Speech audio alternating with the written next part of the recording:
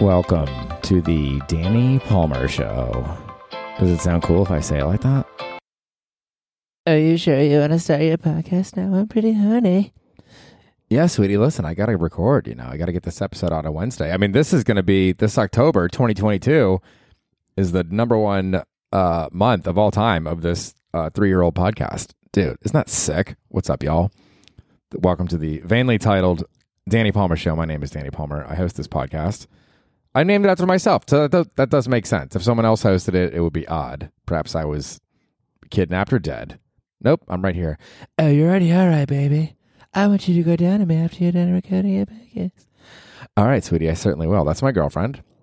Don't worry about her. None of your business. None of your beeswax, dude.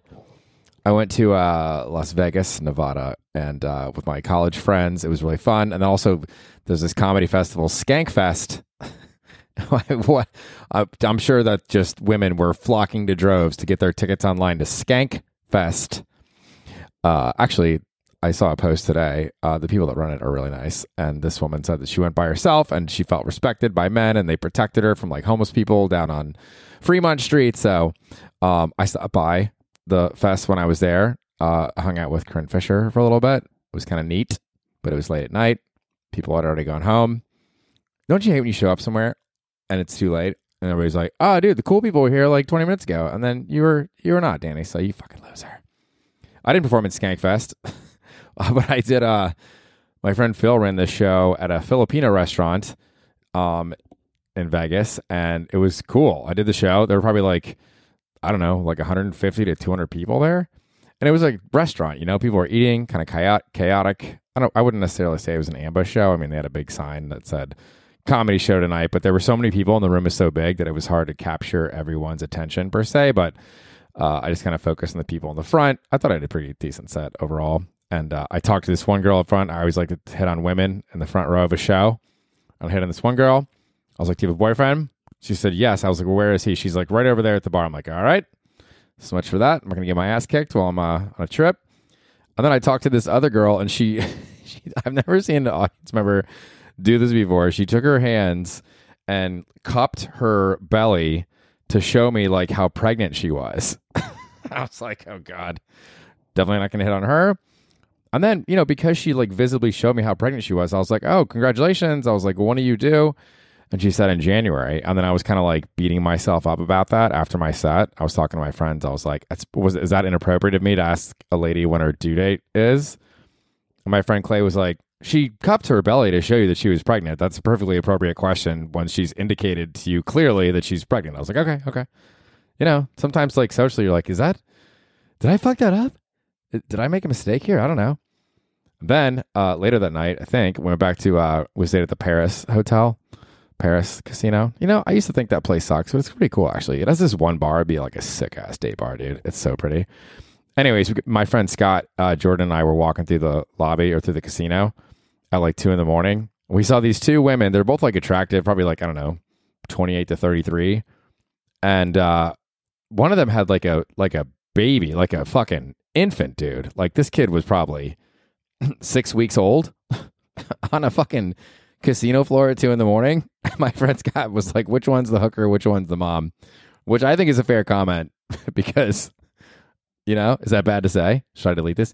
You better delete that. You're getting canceled. I don't really think you can cancel a 47-year-old bald dude with a small podcast. Growing, okay? It's fucking growing. I bet you're growing for me. All right, Danny. I think some of your coworkers listen to this. Be careful, buddy. Be careful. Dude, by the way, this is definitely not the podcast to come to for product recommendations. I don't fucking know. I don't care, dude. I don't know about products and shit, bro. Get Bose sound system stuff.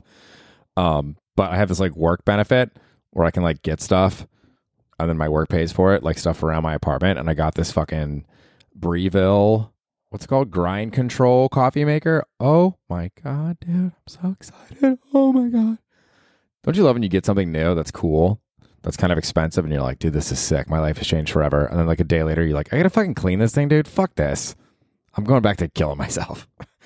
But dude, it's the holy grail because it grinds the beans. You preset the time. So, when you wake up at a normal hour like me, like let's say 9:20 a.m., You set it so it fucking grinds the beans right then and brews the coffee right then. You just wake up and stand up out of your bed, and then your coffee's fucking ready, dude. That's sick. And I realized that I'm not the first person in the world to know that or to find this fucking amazing feature. But dude, I don't know how many like home coffee machines both grind and brew at a preset time. That is fucking sick, dude. Highly recommend it. All right, that's enough. Quit talking about products, dude. Back to talking about cum. That's your specialty. So, honey, that's not nice. Yeah, so I mean, I feel like even if you don't like sports, you'll like this story. So like the baseball playoffs, I'm a fan of the Cleveland Guardians, and one of our players, Josh Naylor, hit a home run against the Yankees, against their ace, Jarrett Cole, and he made this motion as he was rounding the bases like he was rocking a baby, as though like he was, you know, the Jarrett Cole's dad. And then Jarrett Cole was like, oh, it's stupid, whatever. You know, but then the Yankees fans kept making fun of Cleveland for like so they would do the rock the baby like after the Cleveland Guardians lost the playoff series. But then the Yankees had to go play Houston. And then the Houston fans in game one of their series were doing the same thing. They were rocking the baby to the Yankees. And it just reminds me, like, no matter what peak you ascend to or reach in life, there's always somebody that's going to beat you eventually, and then they're going to make fun of you. You know what I mean? Like, nobody stays on the top forever. You can't, even if you're Muhammad Ali, sooner or later you're going to lose a fight. You're going to have to retire. Even if you're the CEO of a company, you report to the board of directors. You know, it's like, for whom doth the bell toll? It tolls for thee, motherfucker. Okay? Wow, you're mixing poetry in? You must get a lot of girls. Not really. Fuck you. Sorry. What? I don't know who's talking. Oh, and then also, dude, in Vegas, we were hanging out at the Golden Nugget in the old downtown area. Dude, the Golden Nugget is sick. Like, at first you're like, oh, Golden Nugget, psh, that'll be the day. The old school Vegas. Come on, dude. We're all at the Bellagio and Mandalay Bay. No, dude. The Golden Nugget is sick. It's like a good vibe. It's like more like real Vegas. And apparently, I was talking to these two girls in this bar within the casino, and one of them was there with her mom, and the other girl was there with her grandmother. So apparently, women in downtown Vegas party with their mom. And then this one girl that I was talking to, she said that I look good in a blazer. So that I'm always wearing a blazer from now until the day that I'm dead. Okay, I preset, grind, and brew my coffee, and I wear a blazer. Those are the two facts you need to know about me. Also, I'm alone. Oh, dude, I kind of love this story. My friend Mike. Should I say his last name? Doesn't matter. His name is Mike Good. He's like a really good gambler. I was like watching him play craps. I don't really know how to play craps, and he's doing all these like fucking side bets and shit. I'm like, bro, I don't even know what you're doing. But he won like a bunch. I think he won like $3,000 playing. Was it craps or like blackjack? And it wasn't. I don't know. Some game. Some fucking game, dude. Poker? Who knows? Who cares? He won $3,000. That's the fucking point.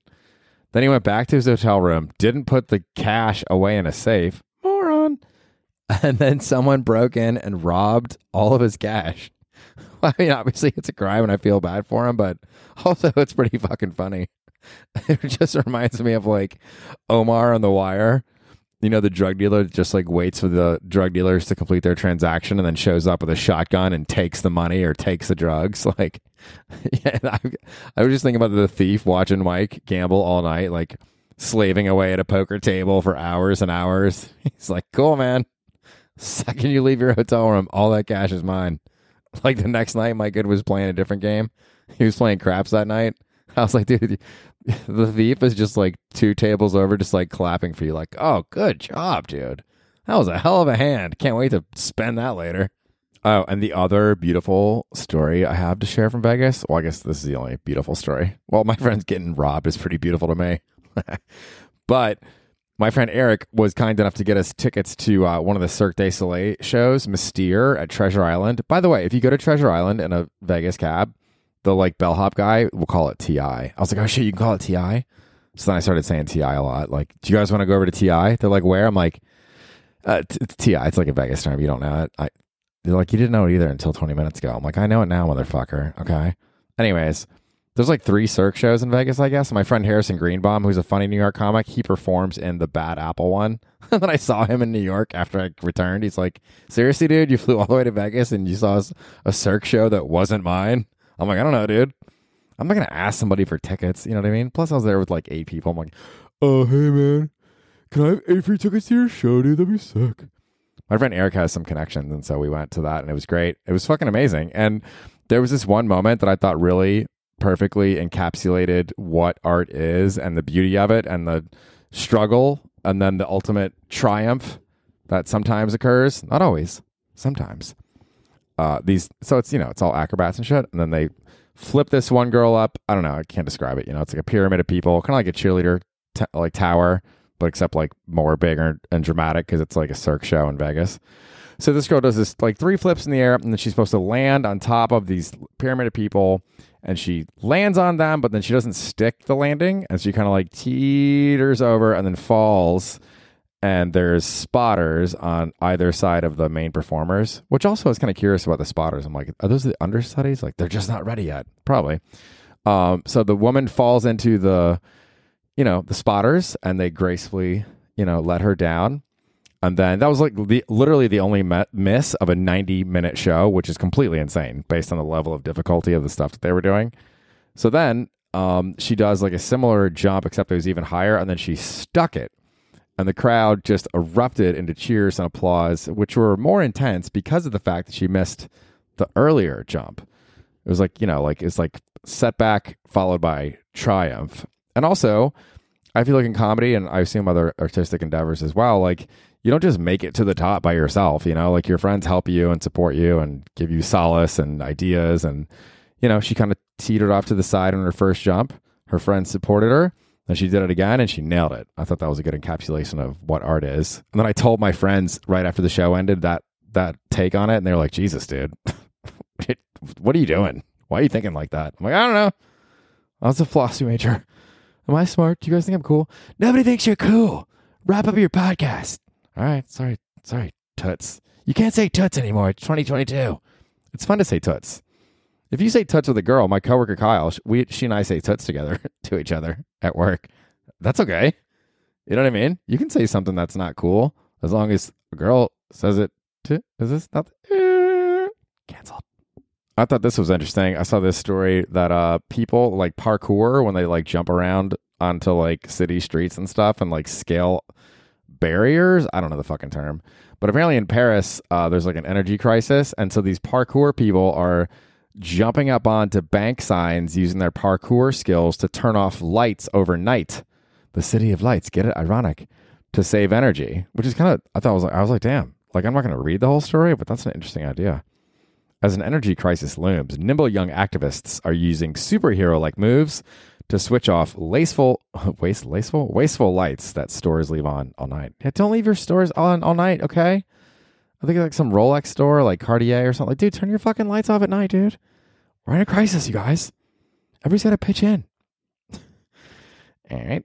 I just read through all these ideas that I capture for the pod, and sometimes I'm like, oh, this will be great. And then I read it later, and I'm like, what? No, dude, I'm not going to do that. Infinity is larger than the largest number you can think of. I'm basically like most of the way done with that Infinity documentary on Netflix. Dude, that shit's fucking wild. Did you know that there's basically infinity between the number 0 and the number 1? Like if you keep dividing it, 0.5, 0.25, you can just divide that all the way through infinity, whatever that means, and you still won't even get to 1, which is, what? It's crazy. Yeah, anyways, back to Vegas for a second. I'm there with my friends at this restaurant. I think it was called Wakuda. It's like this really good sushi and seafood restaurant. And all my, like, I'm the only, like, single guy in this group. Like, they're lucky I fucking went, dude. You know what I mean? I'm the only single guy, and they're just like, yeah, man, Danny, why aren't you out getting laid, dude? Where's the girls at? I'm like, I'm with 7 dudes at dinner. I'm not going to what am I going to do? Ask a girl to come over and join our table? They're like, oh, there's a table of girls right there. I'm like, dude, they're eating dinner. I'm not going to approach a table of women while they're eating dinner. Like, how long have you losers been out of the game that you don't know that? Jesus Christ, dude. Okay, and now I'll read some short science stuff. Science and health and fitness stuff. It's my favorite, dude. This was an article that I read about oak trees. As Douglas W. Tallamy explains in his Splendid, I like when like New York Times writers say splendid. Oh, I'm writing a book review. I'm going to use words that I would never use in real life to show how smart I am. Is splendid. 2021 book, The Nature of Oaks: The Rich Ecology of our most essential native trees. Okay, so oaks are keystone plants. Do you guys know what keystone plants are? The central life form upon which so many other species in the ecosystem depend. Hundreds of insects and caterpillars feed on oak leaves. And those insects, in turn, feed birds, mammals, amphibians, reptiles, and even other insects. In fall and winter, acorns feed many of them all over again. Look at that. It's not just the animals and insects eating each other, then they eat the acorns too. Because so many predators eat the creatures that eat the acorns, a good year for oaks is a good year for everybody. No other tree genus supports so much life, Dr. Talamy said. Notes. Now, are we going to go into who Dr. Talamy is and their background? We are not. Are we going to describe what specifically a genus is? Again, the answer is no. And here's a quote about exercise. Exercise stimulates immune cells to patrol the body for virus-infected cells so that it can identify and eliminate them, Dr. Neiman said. It's a doctor, and their last name is Neiman. Relax. Just a few hours of moderate exercise spread across a week is enough to get your immune cells circulating optimally, he said. And the exercises don't have to be intense. Just walking, dancing, or vigorous yard work is enough to experience a boost in your health. Isn't that sick, dude? I love that. Every time I go for a run now, I'm like, I'm getting my immune cells stimulated the fuck up. Go patrol, you guys. Go fucking patrol. And then this snippet is about fruits and vegetables, a variety of brightly colored fruits and vegetables, berries, citrus fruits, red cabbage, and kale, for instance, are great sources of flavonoids, chemical compounds found in plants that can help the body, yet again, fight inflammation and illness. Tea, coffee, dark chocolate, and certain grains like buckwheat are also good sources of flavonoids. In Dr. Neiman's 2011 study, his team found that adults who ate at least 3 servings of fruit per day had fewer upper respiratory tract infections throughout the year than those who did not eat as much fruit. Okay? So my friend Clay, we were at that Wakuda restaurant. He spit out a piece of pineapple as though he had eaten poison. I'm like, dude, you need to eat fruits, bro. You're going to get all kinds of fucking upper respiratory diseases. You fucking unhealthy bitch. Just kidding. Clay's nice. I like Clay. We're fun. We have fun. It's fun. Also, more information about health. A radical new body of evidence shows that people are at their best physically, harder, mentally tougher, and spiritually sounder after experiencing the same discomforts that our early ancestors were exposed to every day. Scientists are finding that certain discomfort protects us from physical and psychological problems like obesity, heart disease, cancers, diabetes, depression, and anxiety, and even more fundamental issues like feeling a lack of meaning and purpose. That's a quote from Michael Easter, who is author of The Comfort Crisis. Yeah, being comfortable is whack for your health, dude. You got to fucking stress your body out via exercise and rigorous shit, dude. If you see your job, this is now related to work. Okay, we're just going through these quotes very quickly, but it's fun. It's fun. You guys. Hey, wait, quick time out before I read this quote about like finding purpose at work. Do you guys like to do sick activities? Do you guys like to be sick? Okay. If you see your job as punching the clock, not only will you never be great at it, but your employer won't invest in you. The best relationships are the ones where both partners go in all the time to make the relationship amazing. This is yet another quote from my Farnham Street blog, my favorite thing online. If committing to this degree sounds like a lot of work, it is. That's why so many people are half in. The problem with half in and half committed is that it doesn't get you the results you want. If you're not committed, get out. The committed person gets both the opportunity and the results. So I thought that's pretty interesting, because sometimes you're like, oh, well, you don't want to like you don't want to like burn out and like have no balance and, die of a heart attack at your desk when you're fucking 45. Like you don't want those things, but also not fully committing. It's like a balance, right? You can manage your health, manage your stress, manage your anxiety, but also be fully committed to the work that you're doing. And that is kind of like the success middle ground matrix that, everybody would hope to strive and achieve for. Is that something? Does that count as content? Okay. And then my other favorite place to gather cool stuff to read about on the podcast and to think about for like life in general and stuff. Farnham Street blog is great for like business and like mental models and like decision making and how to live a great life and make good decisions. I think I already said decision making. Don't say decision making twice in the same sentence, you loser. You're wasting people's time. All right, honey, can you be a little nicer? Can you be a little less stupid? Okay, and then this quote is from The Marginalian, which is much more like philosophy and like meaning and poetry, kind of beauty stuff, you know? So this is a quote about autumn, fall, the season we're in now, you guys. Oh, cute. And if you're listening to this any number of years in the future and it's fall, you can also think about it as being in the present.